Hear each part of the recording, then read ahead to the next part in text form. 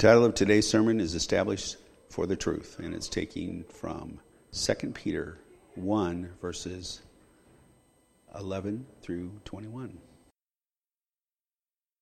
I'm excited about preaching from the Scriptures this morning. What an awesome privilege and responsibility. So let us ask God to guide and direct us in this portion of 2 Peter. Would you bow with me? Father, we thank you for this day. We thank you for brothers and sisters in Christ. We thank you, Lord, for the opportunity to live and breathe and move in this world. And though things sadden us, Father, we always have the hope and the expectation of the return of the Lord Jesus Christ to take us to be with himself. In light of that, Lord, teach us, equip us to live effectively in this world until he does return, we pray. In his name, amen. Well, here we are. It's July. The presidential election is less than 4 months away. Wow.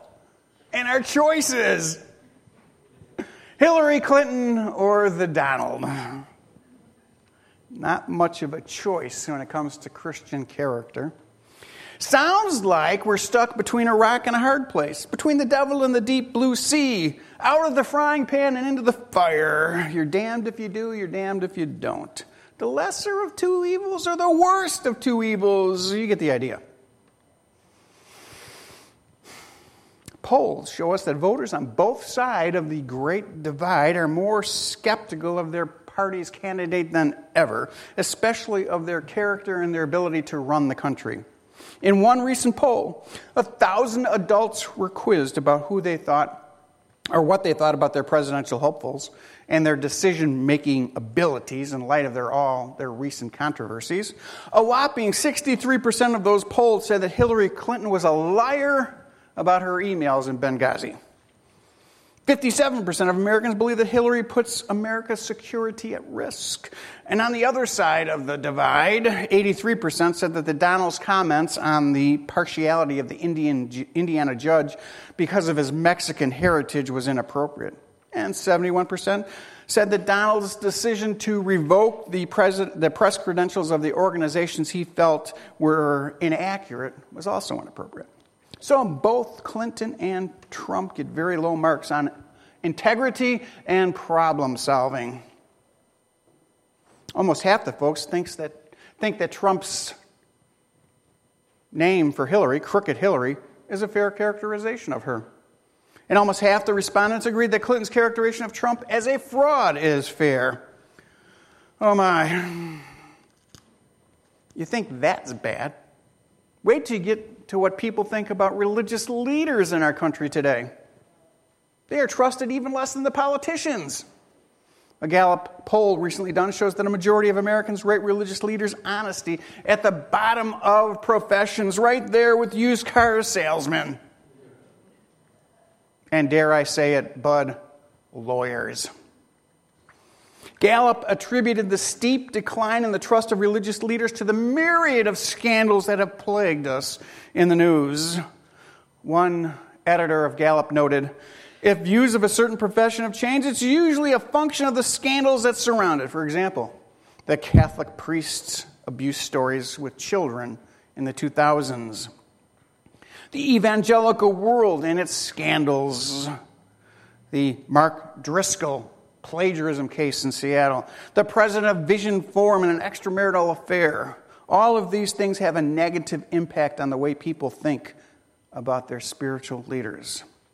But this isn't a new thing. This isn't a new thing.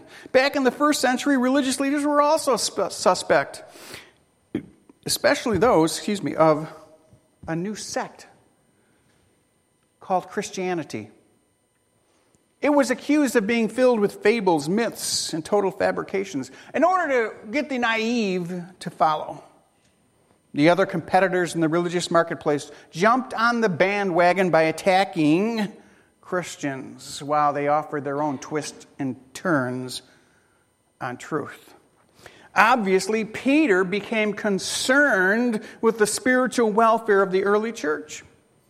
The common folks in the early church. Peter, being aware that his end was soon approaching, sits down to pen this epistle that we look at today. He wanted his readers to remember the important truths that he had been sharing with them his entire ministry. His goal was to reassure the saved that the Word of God indeed was trustworthy. Now remember, 40 years prior to this writing, the Lord Jesus had ascended from the Mount of Olives where he will descend in the future, and Peter was there with him. 40 years is a relatively short period of time. But in that time, difficulties, attacks had arisen and overwhelmed the fledgling church. This attack, these persecutions, were fueled by the Roman government as well as the false teachers of Greek mysticism. Well, the false teachers had produced a number of doctrines that conflicted with the early church and taught that which was taught by the apostles. They produced a list of dubious doctrines, taking the Bible and twisting it. Maybe you've heard of some of them, maybe you haven't. Adoptionism, Docetism, Nestorism. I could go on. But the most infamous of all of these, I know you've heard of, is called Gnosticism. Gnosticism taught that man's divine soul was trapped in the material world that had been created by an imperfect God. So they vilified the human body and all of the material world.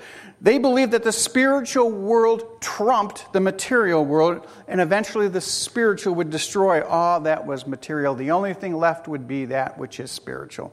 They possessed a gnosis, a higher knowledge that was only known by a few Gnostic mystics. It was this that Peter was trying to combat. He believed that the best defense against false teaching was living a godly life. If people could just see vibrant Christians living around them, growing in their faith, then they would be much less likely to adopt a counterfeit Christianity or cult. What was true then is also true today. We're surrounded by false teachers who seduce religious people because they don't know their Bibles. They are prone to these attacks of false teachers because they rely upon their experiences rather than the sure Word of God, which Peter talks about in this text. It's very dangerous to build one's spiritual life on the subjective experiences of the here and now. So Peter is determined to demonstrate the importance to his fellow believers of knowing the Word of God. For the believer who knows what he believes and why he believes it will be very difficult to deceive with lies. Peter will camp here on the absolute reliability and truth of the Word of God. He does this by tracing it back to its very origins. He shares with his readers 3 ways in which they can arm themselves against the attacks of the charlatans.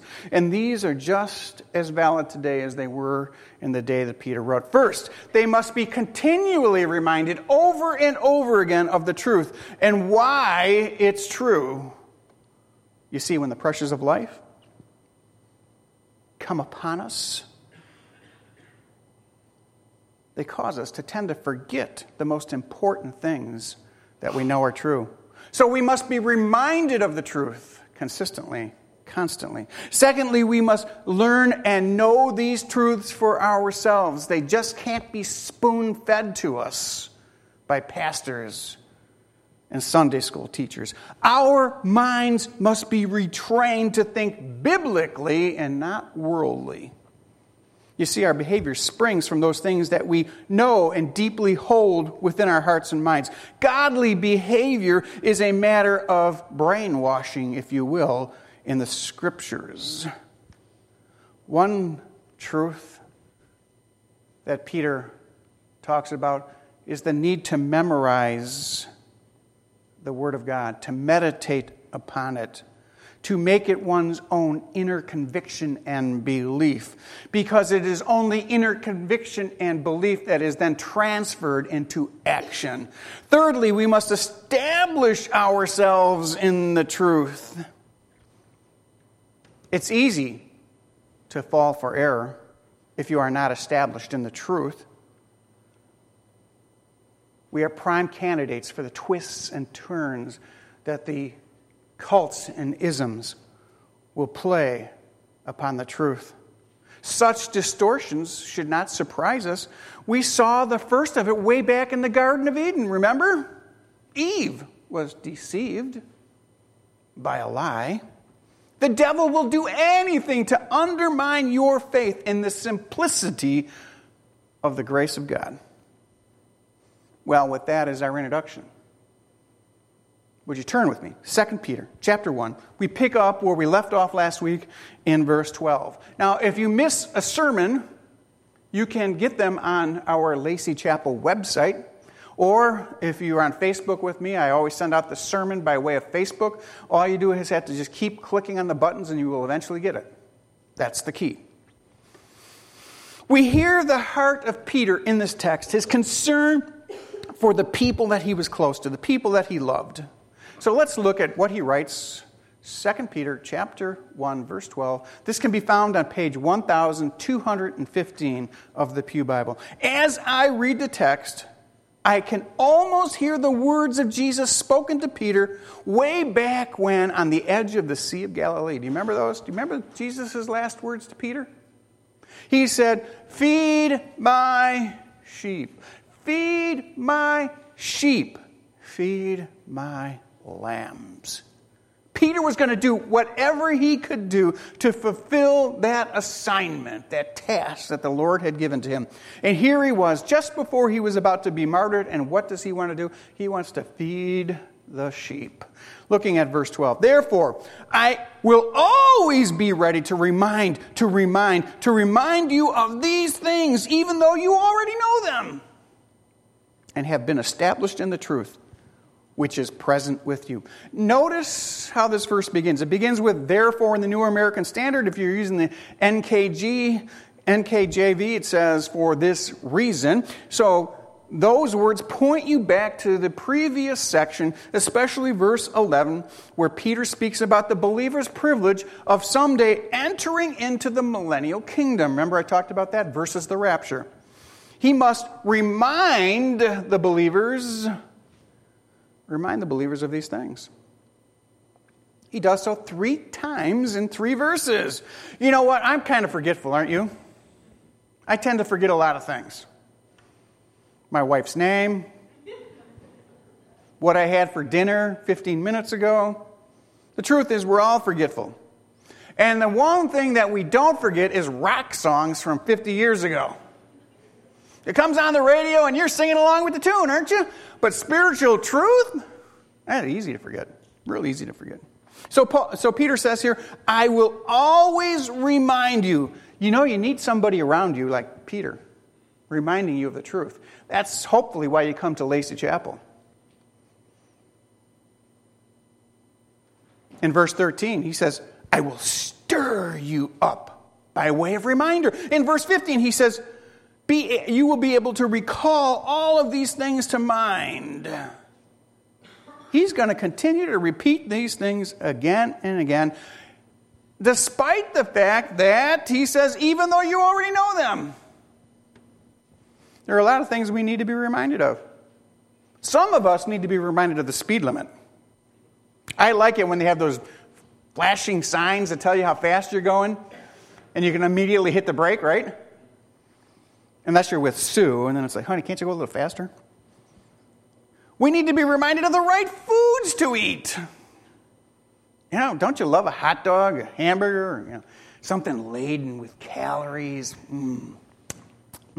Just thinking about it. All those treasures that we had this morning brought by our wonderful brother and sister over here. They were awesome, weren't they? We need to be reminded about exercising. There's a lot of things that are good to be reminded of, but the very best thing to be reminded of is the powerful Word of God, because we so often forget it. Even if you know this stuff, says Peter, you need to be reminded again over and over. And then to be established in the truth. The Greek word here is sterizo, S-T-E-R-I-Z-O, which means to establish, to strengthen, to be firm in the truth. Peter's main concern is that these people be able to stand firm against the heresy that is all around them. Paul says the exact same thing to the Thessalonians in chapter 3 of his epistle. I sent you Timothy, our brother and fellow worker in the gospel of Christ, to strengthen and to encourage you as to the faith. There it is, sterizo. And then just 2 chapters later, he uses the same word when he says this, so that he may establish, sterizo, your hearts without blame and holiness before our God and Father at the coming of our Lord Jesus Christ with all his saints. Wow, that is awesome, is it not? It's the same exact thing that Peter's saying here. That you will be established, get it here, look back at the text, that the truth is present with you. Why would a solid, standing, firm Christian need to be reminded of this stuff again and again? The truth is, those who are mature in the faith can become complacent. I know many a believer who is sitting on their laurels. They're pointing back to some experience that happened to them 50 years ago when they were saved. But they haven't grown 1 inch in their spiritual life in the last 15, 20 years. They've become complacent. So we need constant reminders to move us beyond where we have already been. Notice what Peter says in verse 13. I consider it right, as long as I am in this earthly dwelling, that's tent in some texts, to stir you up by way of reminder. Here he says, as long as I'm with you, breathing, I'm going to be coming back to these truths again and again. In fact, I'm going to stir you up. That is to take action. The word is Deigero, D-E-I-G-E-I-R-O in the Greek. And it means to stir up, to awaken, to arouse, to wake up from the sleep. There's some Christians who are sleeping. I've seen some of you sleeping before. You need to be stirred up, awakened, aroused. Do you remember just the last week, if you were here, what Peter said about some of the believers? They were useless. They weren't bearing fruit. They were asleep at the wheel. So wake up. Did I wake you up? Keith, you awake? All right. The very same verb, stir up, is used in John 6. Do you remember when the apostles were out on the Sea of Galilee and the storm came? The winds and the seas were stirred up. Truth is, we tend to go to sleep when hearing the same stuff again and again. We take for granted the truth that's found in the Word of God. We forget. We don't remember. I can remember the lyrics, like I said, to rock songs, but I find it hard to remember the Word of God. Peter reminds them, his readers, he knows he will soon be laying, in verse 14, he knows he will be soon laying aside his earthly dwelling, there's that word again, tent, in some texts, and that it is imminent, as also our Lord Jesus Christ has made clear to me. It's been 40 years since the Lord told Peter that he would die a martyr's death at the end of John chapter 21. But here he says, the Lord has made it clear to me, Christ has made it clear to me that my death is imminent. Excuse me. Some have suggested that Peter might have gotten another clear word from God about his death being imminent, but we don't find that in the Bible, so I'm kind of skeptical on that. I don't believe he received further communication from God. What I believe is reading his own circumstances. Here he is, you know where he's at, right? He's in jail. He's incarcerated in Rome, and Titus is about to have him executed. Don't need much to read the tea leaves, do you? So he wrote this epistle under time pressure. He knew he was about to die. He wasn't writing them any new spiritual truths. He was just reminding them of what he had already shared with them in his life. I'm just about to lay down my dwelling, my earthly dwelling. Maybe he has in mind here Bedouins. They had these big tents. If you go to Israel with us, you'll see some of them. And they fold them up and they move from place to place. He's folding up his tent and he's changing location because the Roman government is about to take his life. Essentially, Peter is saying that this is my last word and testament to you. So pay close attention to what I say. Look with me at verse 15. I will also be diligent, there's that word that we looked at last week, that any time after my departure, you will be able to recall these things to mind. Here again is in verse 5, the Greek word spadazio, which means to be diligent, is used. Believers are to be eager, to make every effort to remember these things, to memorize them, to meditate upon them, to know them. Interestingly, he speaks here of his death as a departure. That's not a word that's often used in Scripture to talk about death. It's a word that you're very familiar with. The Greek word is exodos. And I don't think Peter was being or trying to be cute by using the word departure. It was the way that he thought about his death.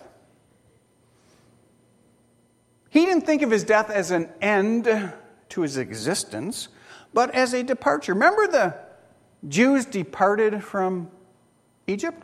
They made an exodus, right?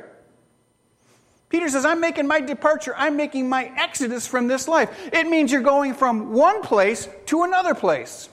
Not to a grave, to a lack of existence, or to some cloud in the sky where you play a violin. Just as Israel departed from Egypt and went through the wilderness and entered into the promised land, so Peter is making a departure, a move from one place to another. In the back of his mind is an event that overshadows all of this that he had experienced in his life. We call it the Transfiguration, where he saw Jesus. He saw the Lord Jesus with Moses and Elijah together speaking. Do you remember that? It's in all three of the synoptic gospels. That's how important it is. Jesus said to them, to Elijah and Moses, that he was about to make his, do you remember? Departure. His exodus from this world to be with his Father. Peter's end was not here. He was making a departure. It was really a new beginning. He was going to another place. This is a wonderful contrast with what we just learned last week in verse 11. If you can look back in your Bible there in verse 11, you'll see what I'm talking about. You'll recall that he described the believer's entrance into the kingdom of God in verse 11. But before the believer can make his entrance into the kingdom of God, he must make an exodus from this world. So there must be a going out before there can be a going in. If Peter had to use a theme song for his life at this point in time, he might have used that old Grand Funk Railroad song from the 70s, I'm getting closer to my home. Rocky would have appreciated that, but he's not here. Peter was confident, so confident about his future, that it was the reason for his writing to encourage these people to grow spiritually. He was confident that he was making his departure to a new home based upon this experience called the Transfiguration, where he saw the power and the presence of the Lord. And he also saw the Lord change physically in his appearance. He could testify that the kingdom was coming and that you would be changed because he saw the Lord there changed. He saw Elijah there changed. He saw Moses there changed. He could testify to what he saw, what he heard, and what he experienced. He saw the incarnate Word of God at the Transfiguration. Notice in verse 16, he asserts that he and the two apostles that were with him, James and John, saw and heard all these same things. For we did not follow cleverly devised tales when we made known to you the power and the coming of the Lord Jesus Christ, but we were eyewitnesses of his majesty. That is awesome, is it not? I wish you guys could get excited. How about if he scored a touchdown? Okay, I better jump up and run around. The Seahawks won. Great. This should excite you. Peter says to remember these things I've taught you about the transfiguration. Not some cleverly devised tales. That word that's translated here as cleverly devised tales can be also translated as myth or fables. You see, people back then were used to myths and fables. When you went to grammar school or middle school, you learned a lot of these myths and fables about Greek mythology, remember? Roman mythology. That's where the biblical hermeneutic that I keep driving into your heads because I repeat it over and over and over again is so important. To have a biblical hermeneutic to interpret all of the scriptures consistently is so important because it will lead you to the truth rather than astray. We must rightly divide the word of truth. Peter affirms that he's not giving them tales, myths, or fables, but he's telling them what he had seen with his own eyes, heard with his own ears, and experienced in his own life. Unfortunately, in the past 100 years or so, modern critical scholarship has turned the biblical accounts that we treasure in the Old and the New Testament into nothing more than stories. Don't ever call biblical truth stories. If you do, I'm going to come and cut your tongue out. That's a joke. Our visitors from Kentucky are wondering, who is this nut? They're not stories. Stories are made up stuff. These are true biblical accounts. They happened. But you see, the words of the modernists try to convey that the Bible is nothing more than a bunch of hooey. The critical scholars insist that they are doing nothing more than demythologizing the Bible with their critical scholarship. Jesus didn't say that. Take your pen and line it out. That didn't happen. Just take your pen and line that out. Well, get your scissors, cut that page out. Just their name, critical scholar, should scare you. Well, back in the early 20th century, these critical scholars began to pressure churches, theologians, people in the church to admit that the Bible was nothing more than a bunch of fables, myths, and tales. Religious dogma. This was readily accepted by most of the liberal denominations, but thank God it was rejected by those who are extremists, those right-wing fundamentalists. Such biblical accounts that were called myths were the creation. God didn't create the world in 7 days. Well, 6 days and one he rested on. No, God couldn't do that, could he? Not much of a God if he couldn't. He had to take thousands and millions and billions of, right? The fall, these are just stories, Jonah. They're never swallowed by a big fish. It's just stories to tell us something about God. They argued that these myths were used by men to teach us about the Almighty. They argued that if the church didn't see the Bible in this way, the mythologizing of it, we would lose out to the alternate accounts that were being offered by anthropology and cosmology. In other words, Darwinism. But what does the Bible say about itself? The Bible says, right here in this text, you don't have to go anywhere else, Peter says, I'm not teaching you myths, fables, or cleverly devised tales to fool people. I'm telling you the truth, the truth, the truth.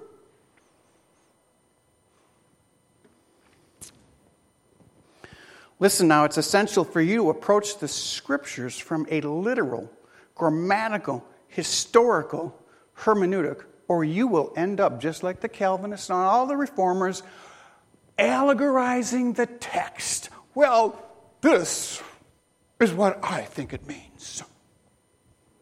It can't just mean what it says. We got to make it mean something that it doesn't say. Why is he yelling? Because it's important. You recall what Paul taught? Listen to what Paul taught. You talk about being syncopated in harmony with one another. Peter and Paul, two type A personalities, by the way. Paul warned believers that there was a time coming in which Christians would not stand for the preaching and teaching of true doctrine. I think he's talking about today. They would turn away from the truth and turn aside to myths. There it is. Paul warned Timothy not to pay attention to Jewish myths and commandments of men because they will turn you away from the truth. The truth, the Word of God. The Scriptures, Holy Bible. Not some dumb story made up by somebody, somewhere, someplace, that I don't know. We see this happening today. Just as it was happening in the first century. Look at the lady behind me. She's famous. She's on all the TV and television stations. Maybe you've never heard of her. But she teaches that the Bible is just a myth and there's 100 of these people. Even the Jews have abandoned their sacred scriptures for man-made substitutes. Kabbalah, have you ever heard of that? Most Jews today believe in Darwinism rather than the 7 days of creation. So what was the big myth? The fable, the tale that Peter and the apostles were accused of spreading? It's right here in the text. It tells you. The second coming of the Lord Jesus Christ. They said it was just a made-up story. That Jesus wasn't coming back as judge and king. The false teachers accused Peter and the others of spreading human invention rather than truth. They labeled the scriptures as make-believe, fiction, or a whopper. They claimed the incarnation of Jesus Christ, the resurrection of his coming kingdom, were just invented stories. Remember, my favorite one is that Christians, when they had the Lord's Supper, they were eating each other's flesh. Remember that one? Oh, it's a good one. I like that one. But Peter, praise God, never backs down. He continues to proclaim, we've made known to you the power and the coming parousia of the Lord Jesus Christ. In fact, you could say that's the theme of this text. The coming of the Lord, the parousia. That's so important, a biblical word from the Greek that it's become a synonym for the second coming. Now listen, it's very important that as we read this text, we distinguish between the written Word of God and the incarnate Word of God, Jesus in the flesh. Both are authoritative. Both are absolute truth. In the incarnate Word of God, we have Jesus speaking the truth in the flesh, living the truth in the flesh. In the Word of God, we have it put forth in phrases and thoughts that we can understand and apply to our own lives. Both of these vehicles revealed the truth of God about himself. You see, our faith in Jesus doesn't rest upon some cleverly devised tales by someone 2,000 years ago or ancient myths some seer made up. We believe in God's truth revealed to us through Christ and his word. Not myths, fables, or tales, but the eyewitness testimony of the men who lived it. Why do we know this? How do we know this? Peter says, we were eyewitnesses to his majesty. Eyewitnesses of his majesty. He's asserting point blank that the apostles were present when Jesus did miraculous things, when he taught people, when he preached. They saw and they heard, the apostles did, and personally witnessed these events. Now, back in the day, there were no cameras, the ubiquitous cell phones recording every event that takes place on planet Earth today. To establish the truth in the court of law, the prosecuting attorney would always ask the question, what did you see? You see, eyewitnesses were the key to establishing the truth of any event in an ancient court. And there were always 2 to 3 witnesses required. That's why Peter declares we were eyewitnesses, because they're required by the law of Moses to establish truth. John said much the same thing in his first epistle. Oh, so now we got John in here, who's also in harmony with what Peter is saying. We got Peter, Paul, and John all saying the same stuff. John says in his first epistle, chapter 1, verses 1 through 4, listen to this. What was from the beginning? What we heard, what we'd seen with our own eyes, what we looked at and touched with our hands concerning the word of life, the incarnate Jesus Christ. And the life was manifested that we had seen and testify and proclaim to you was the eternal life, which was the Father and was manifested to us. What we have seen and heard we proclaim to you. We write these things so that our joy may be made complete. To refute what the apostles said, to say that they were peddling myths and truths and fables, was to go against their clear testimony written in the Word of God. Peter gives 3 proofs that they weren't peddling untruths. They had heard, they had seen, they were present, and they testified of the truth of this. So his defense of the doctrine of the second coming is rooted in his personal experience. That is, he had seen the majesty of Jesus Christ when he was present on the Mount of Transfiguration. Here we find the first witness to the majesty of Jesus Christ. The first witness to that is not the apostles, as you would have thought, but in verse 17 it says, he, that is Jesus, received honor from where? Honor and glory from God the Father, when an utterance was made from the heavens about his majestic glory. Do you remember what the Father said? It's right here. This is my beloved Son, in whom I am well pleased. The Father gave testimony. He was the first witness to the incarnated Jesus Christ. Here Peter proclaims that Jesus received honor from his Father. That is, an exalted status as his beloved Son. And he was given brilliance or glory. His visage was changed. He was bright and white and shining. The Father is the first witness to the Son's majestic glory. That is the compound word megalopraise, which you can put that up now, which is used in other texts and understood as a bright cloud.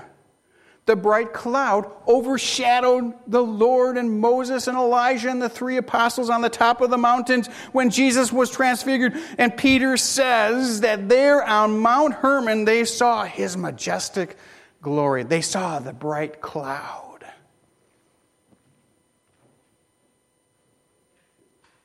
It's so important that this is found in all 3 of the synoptic gospels. The 3 apostles, James, John, and Peter, all saw it. They watched it, along with 2 of the Old Testament saints who were already transfigured. Remember Elijah and Moses shown as well? They saw what they saw. Now Moses was a representative of the law. Elijah was a representative of the prophets. And their clothes and faces shone because they had been transfigured along with Jesus. This so overwhelmed Peter, big-mouthed Peter, that he said this, Lord, is it good for us to be here? Should we skedaddle? Or if you wish, we'll build 3 shelters, for one for you, one for Moses, one for Elijah, and we'll worship you.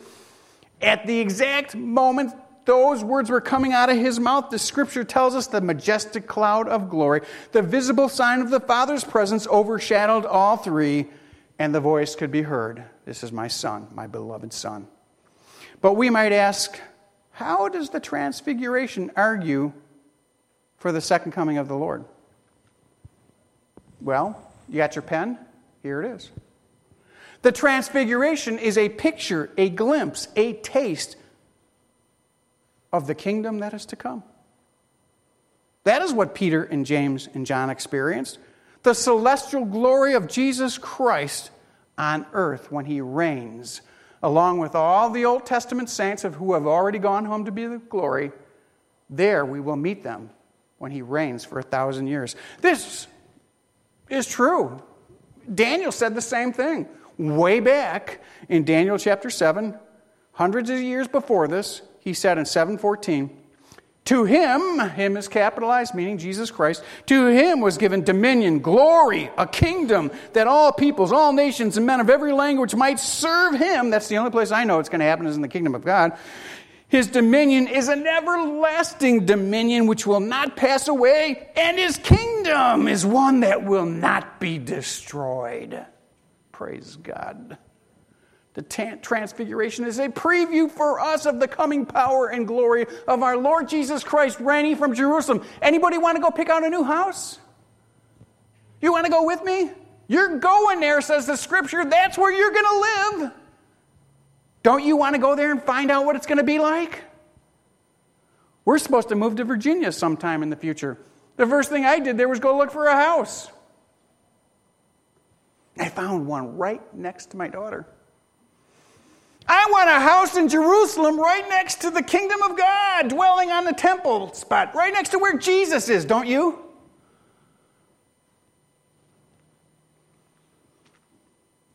A preview of what is to come. In Matthew's account, and I use this one, it's said in all three of the synoptics. That's how important it is. Listen to this. This follows right after, this is my son in whom I am well pleased.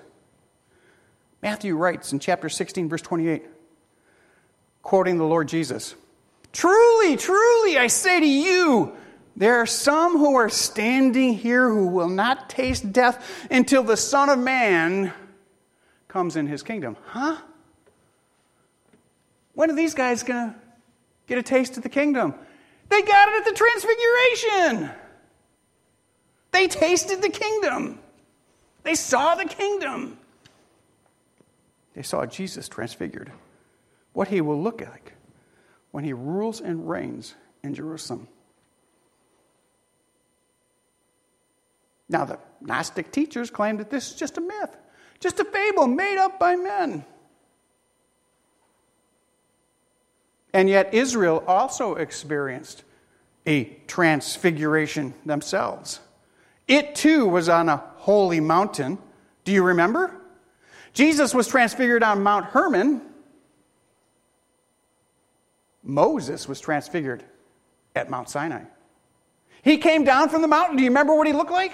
His head glowed. It was so bright that people couldn't look at him. He had to put a hood over his head. Do you remember? He was transfigured because he was in the presence of God. A glorious bright light. I believe Peter is juxtaposing his experience here on the mountain with Jesus and that of Moses on Mount Sinai. Now, the second witness. The first witness was God the Father. The second witness is obviously James, John, and Peter. Look with me at verse 18. We ourselves heard the utterance made from heaven when we were with him on the holy mountain. Now, any Jew looking at that would go, oh, that's not Mount Sinai? No, it was Mount Hermon. What a name for a mountain, Hermon.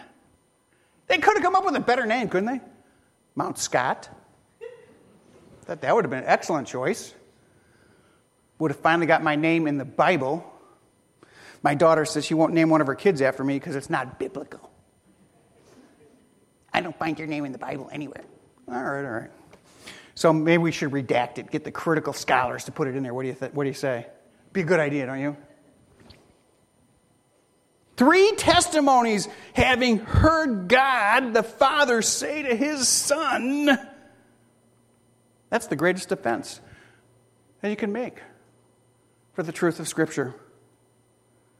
Now, Peter will close this text with 3 verses which argue for the origin, not the interpretation of the Bible, but the origin of the Word of God. He will say that the Scripture that is given to us, that's been handed down to us, the sure Word of God, is based on the illumination of the Word of God by the Holy Spirit. He shows us that it was the direct revelation of God by the Holy Spirit, and that the inspiration of the Word of God came through the Holy Spirit. Let's look at these details in verse 19. So we have the prophetic word made sure, to which you do well to pay attention to, as a lamp shining in a dark place until the day dawns and the morning star arises in your heart. This is filled with so much stuff. Can we stay till like 2 o'clock? Would that be okay? This is speaking of the illumination of the Scriptures being like a lamp in a dark place, like the morning star arising. Peter here's making the comparison of the prophecies of the Old Testament, those in the past, and the truths that are being taught by the apostles in the present day, the Holy Scriptures that we call the New Testament. He's comparing those together as being sure. The prophetic word, then, speaks of all of Scripture, the Old Testament and the New Testament, the major prophets, the minor prophets, the law and the writings, and including the updates, the writings of the New Testament. Previously, I read to you just a minute ago from the first 4 verses from John's first epistle. I didn't read you the 5th verse. I'm going to read it to you now. This is the message which we have heard from him, H-I-M, capital H, and announced to you that God is light, and in him there is no darkness at all. Pay attention to the light. It's shining in a dark place. We're waiting for the dawn, for the morning star to rise. Wow! The pictures here are unbelievable, are they not? Daniel, Zechariah, and all the other Old Testament prophets predicted the coming of the Lord Jesus Christ in power and glory. The event on Mount Hermon, the Transfiguration, confirmed the accuracies of these prophecies. The writing of the apostles confirmed and expanded on what the Old Testament prophet says. He now says, he compares, if you will, the world that is a dark place, Dallas, Louisiana, Afghanistan, Iraq. The world is a dark place filled with sin, corruption, and death that will be displayed by the light of God in Jesus Christ and in his word. The word is always compared to a lamp, a light.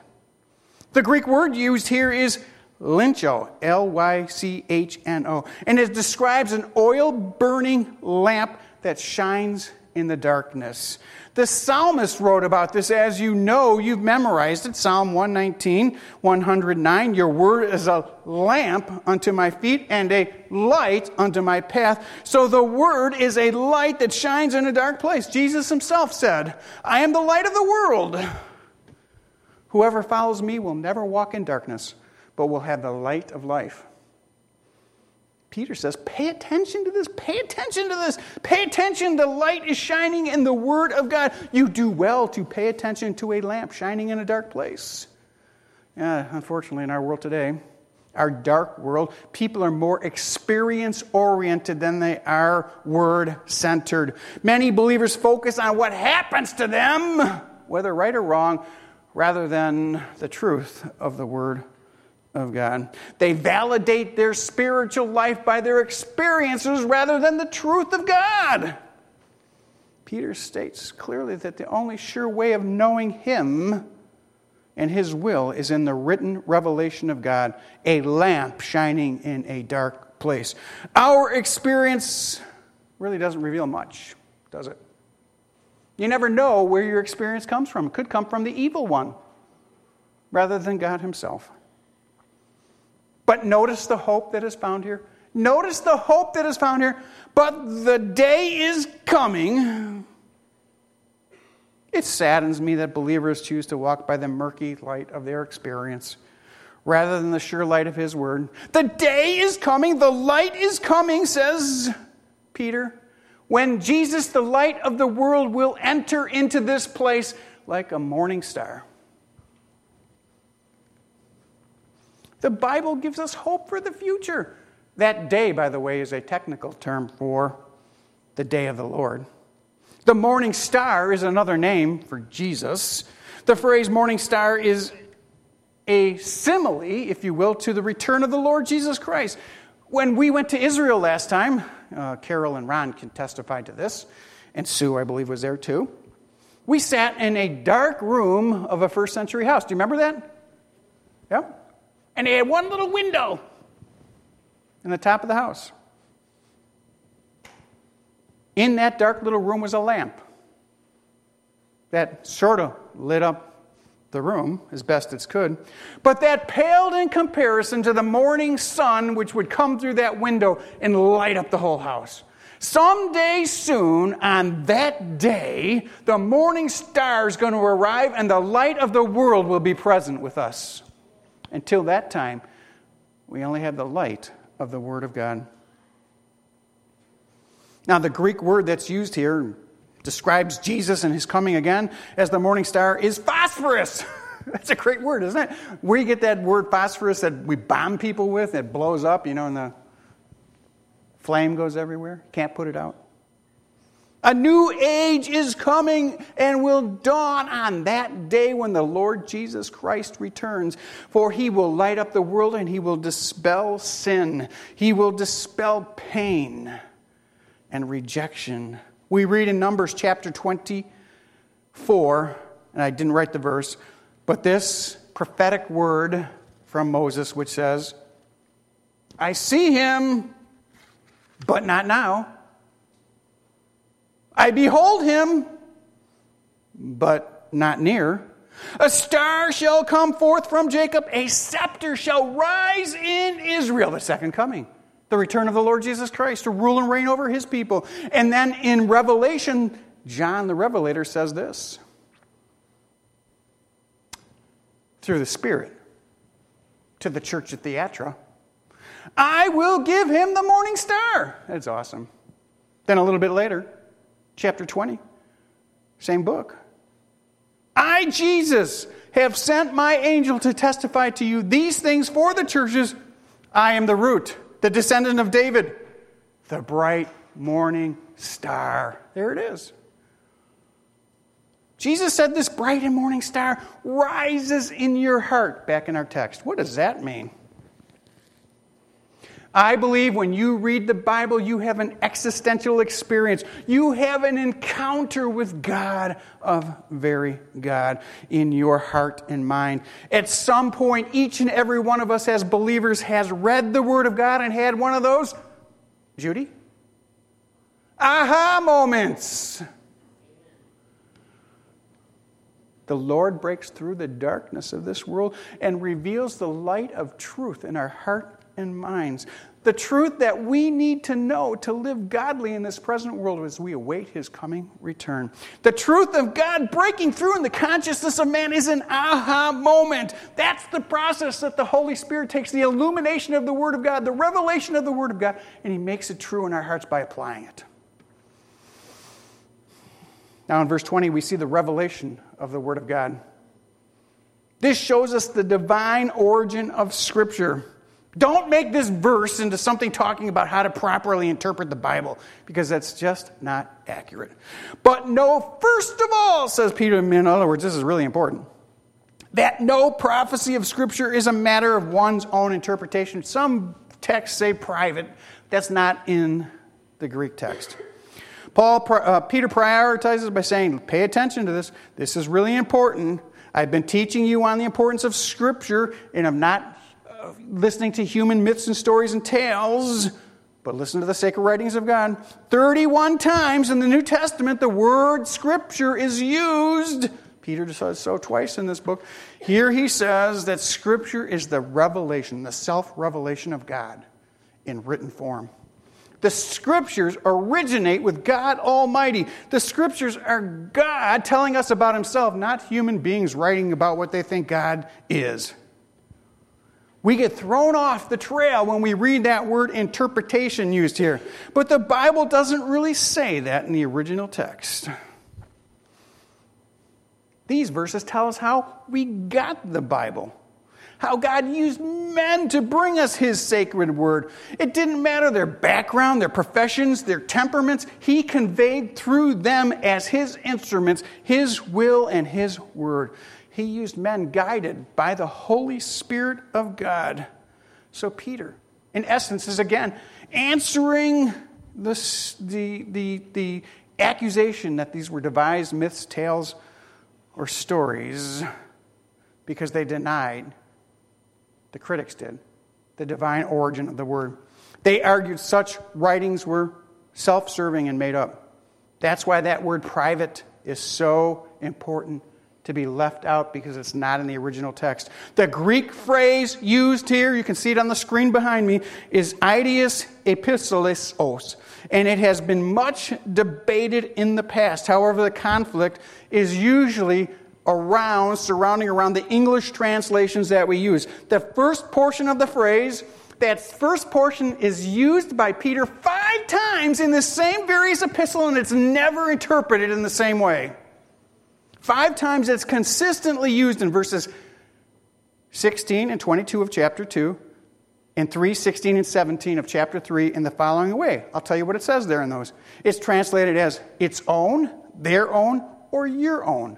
5 different times. So the standard is that, rather than its own interpretation. In other words, this text interprets not by itself, but by in harmony with the rest of the Word of God. The Bible is being used, or the Bible should be used, to interpret itself, to comment on itself. No one scripture is a private interpretation.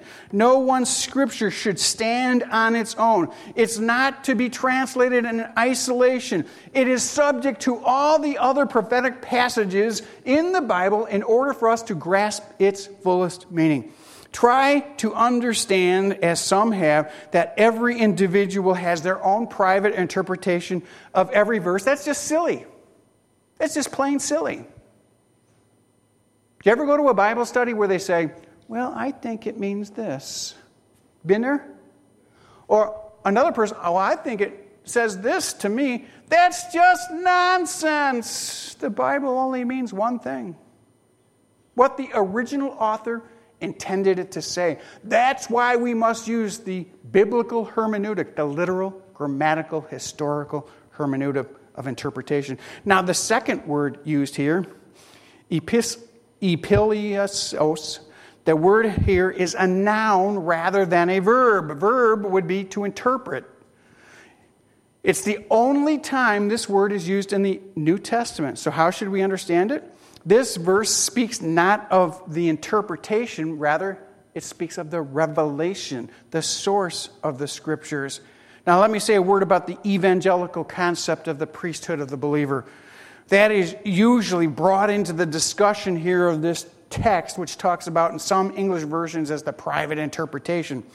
This is usually understood to be the Spirit-given ability to interpret the Bible for itself, oneself. However, biblically, the phrase that is used, the priesthood of believers, is not found in the New Testament. It's not found in the Bible. That phrase is extrapolated from this text, or from the text in 1 Peter, which speaks of Christians as being living stones. Plural, not singular. So it's not a private interpretation. It's not the priesthood of the believer to privately interpret the Bible and say what they think it means. It's talking about the corporate church, the living stones built on the foundation of Jesus Christ and the apostles. The church has the right to interpret the Bible correctly. Most problems in the church begin with lone wolves who think that they're smarter than everybody else, that they have authority. But the Bible says that we're to have a multiplicity of counselors. The church was given pastors, missionaries, and believers. Not just the priesthood of a believer. It's the priesthood of believers. We're all priests together, are we not? So the phrase that's used here to indicate that it's one, the priesthood of the believer, I think is a very wrong concept. And I can tell you where it came from. It came from American Christians who think the Bill of Rights is more important than the Bible itself. No part of the Bible is left to anyone's private interpretation. It means to be subject along to the church of Jesus Christ and the way the church has come to understand it. That's why I object to people who pull one verse out of the Bible and use it. They try to build doctrines upon one verse, right? If you can't get your doctrine out of the whole body of Scripture, then you better look for another Bible. You better look for some more verses somewhere. Otherwise, you're going to be with those people who go to Mark 16 and say you have to handle snakes, right? It's in the Bible. And it's of my private own interpretation, so I say that we should all handle snakes. Mark, you want to come on up here? I got one in the basket. Bud?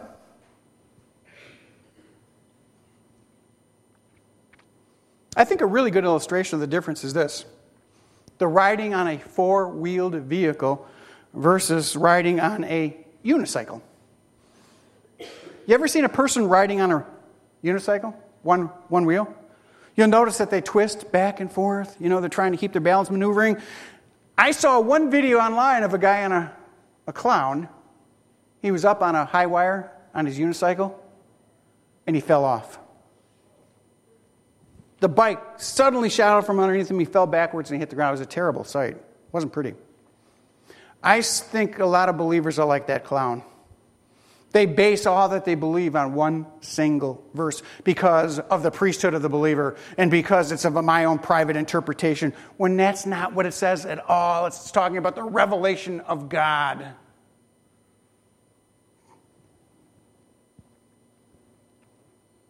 So the best thing we can do is retranslate that text from the Greek into English by focusing on the origin of the Word of God and not its understanding. Now in verse 21, we see this process takes place. The illumination, the revelation, takes place through the Holy Spirit. So we have the inspiration of the Word of God through the Holy Spirit. Look with me there. No prophecy was ever made up by an act of human will, but men, some say holy men, moved by the Holy Spirit who spoke from God. Again, the word prophecy here is to be understood as a general term to all divine revelation, Old and New Testament. This is a key verse on understanding the inspiration of Scripture. Our culture today is busy destroying the authority of the Bible. They call it divisive. They call it homophobic. They call it non-scientific. I call it holy from God. That's why Lacey Chapel stands firm upon the verbal, plenary, and the inerrant inspiration of the Word of God. Verbal inspiration, by that I mean every word in the original Greek text was penned by human writers as they were led by God the Father, God the Holy Spirit, and God the Son. Most of us know 2 Timothy 3:16, which says this: all Scripture is inspired, God-breathed, and given to mankind. All Scripture is inspired by God. Literally, breathed out of His mouth. Paul wrote about this to the Corinthians, saying this: things which we speak, that is the apostles, are not words taught by human wisdom, not fables or myths, but those taught by the Spirit, as He, capital H, combines spiritual thoughts with spiritual words. The Lord didn't send down to men a holy outline. The Lord didn't give them bullet points for their basic ideas. He didn't say, just go ahead and flesh this out the way that you want. No, these words came from Scripture, and they wrote them as the Holy Spirit led. Plenary means the entire Bible. Every idea, concept were chosen and superintended over by the Holy Spirit. If you don't know these things, you should be writing them down. These are so important to your beliefs as a Christian. Every word inspired, the whole Bible inspired, and that it's inerrant. There are no errors in the Bible. If somebody tells you there's an error in the Bible, just laugh at them. That's what I do. I can't help it. It's so funny. It's so ignorant. Oh, there's errors in the Bible. Jesus said the mustard seed is the smallest seed. That can be demolished so easily, it's unbelievable. There are no errors in the original text. There are no errors in doctrine, in history, in science, in chronology, or anything you can think of, any category you can. They're all true. Why? Because God used holy men moved by the Holy Spirit to record them. Now, this wasn't dictated to them. God did use their personalities, but He superintended over them. These were not super-duper saints. They were men set apart by God to write His Word. They were inspired. God breathed out of His mouth into their very minds the truth that He wanted them to write. The Greek word that's used here is pharanomeo, translated borne along or carried. It's the same word that's used in the book of Acts to speak of a ship being carried or moved along by the wind. In this case, the holy men of God were moved, borne along like a ship being empowered by the wind. The Holy Spirit was the wind in their sails. Yet they were involved in the process. They weren't taking dictation. This wasn't some kind of ecstatic utterance where they didn't know what they were saying. They were used by God. The lamination of man and God together took place as God used their styles, their personalities, to accomplish His purposes. Just think about it. Paul was a university-trained graduate. Spoke in the best Greek, the most polished Greek. Peter was a dumb fisherman, if you will, from the Sea of Galilee, never trained in the Scriptures.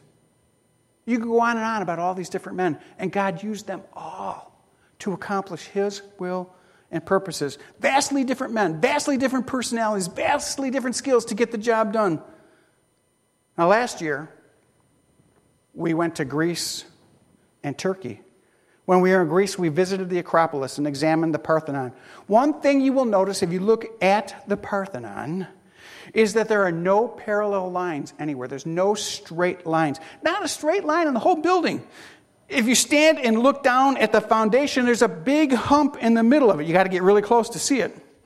The Greeks had learned the lesson that the human eye never sees anything straight. So they made these changes and dynamics so that when you stood off from afar, everything looked right to the human eyes. The point is, we can't trust our human eyes, our ears, but we can trust the Word of God. Because the Word of God is God-breathed, God-inspired, written by men who were moved by the Spirit. 1/3 of the Bible is prophecy, and we dare not avoid it or ignore it. It's not to be treated as like some kind of holy speculation, but it will be literally fulfilled in the time to come. The prophets weren't peddling myths or fables or tales. They were sharing the divine Word of God, illuminated, revealed, and inspired by the Holy Spirit, given to us so that we might live godly in this present world. Let me close with just a few applications from this text. The Bible, we need to be reminded of it daily, all the time, over and over again, so that we don't forget. One of the greatest truths that we need to be reminded of is that Jesus Christ is coming again a second time. It's really, really, really important. It should motivate us to live a holy life and to be His witnesses. So let me ask you, are you in the Word of God daily? Are you in the Word of God consistently? Every day? Every day? Every day? If not, you will never be what God intends you to be. The Bible is an inspired word, and it will transform your life and change you into the person that God wants you to be. And that is like His beloved Son, whom He loves. Let us pray together. Father God, we thank you so much for this day. We thank you for the inspired word of God. We thank you, Lord, that you love us, that you care for us, and that you gave it to us so that we might live the Christ-like life. And it's in Jesus' name we pray. Amen.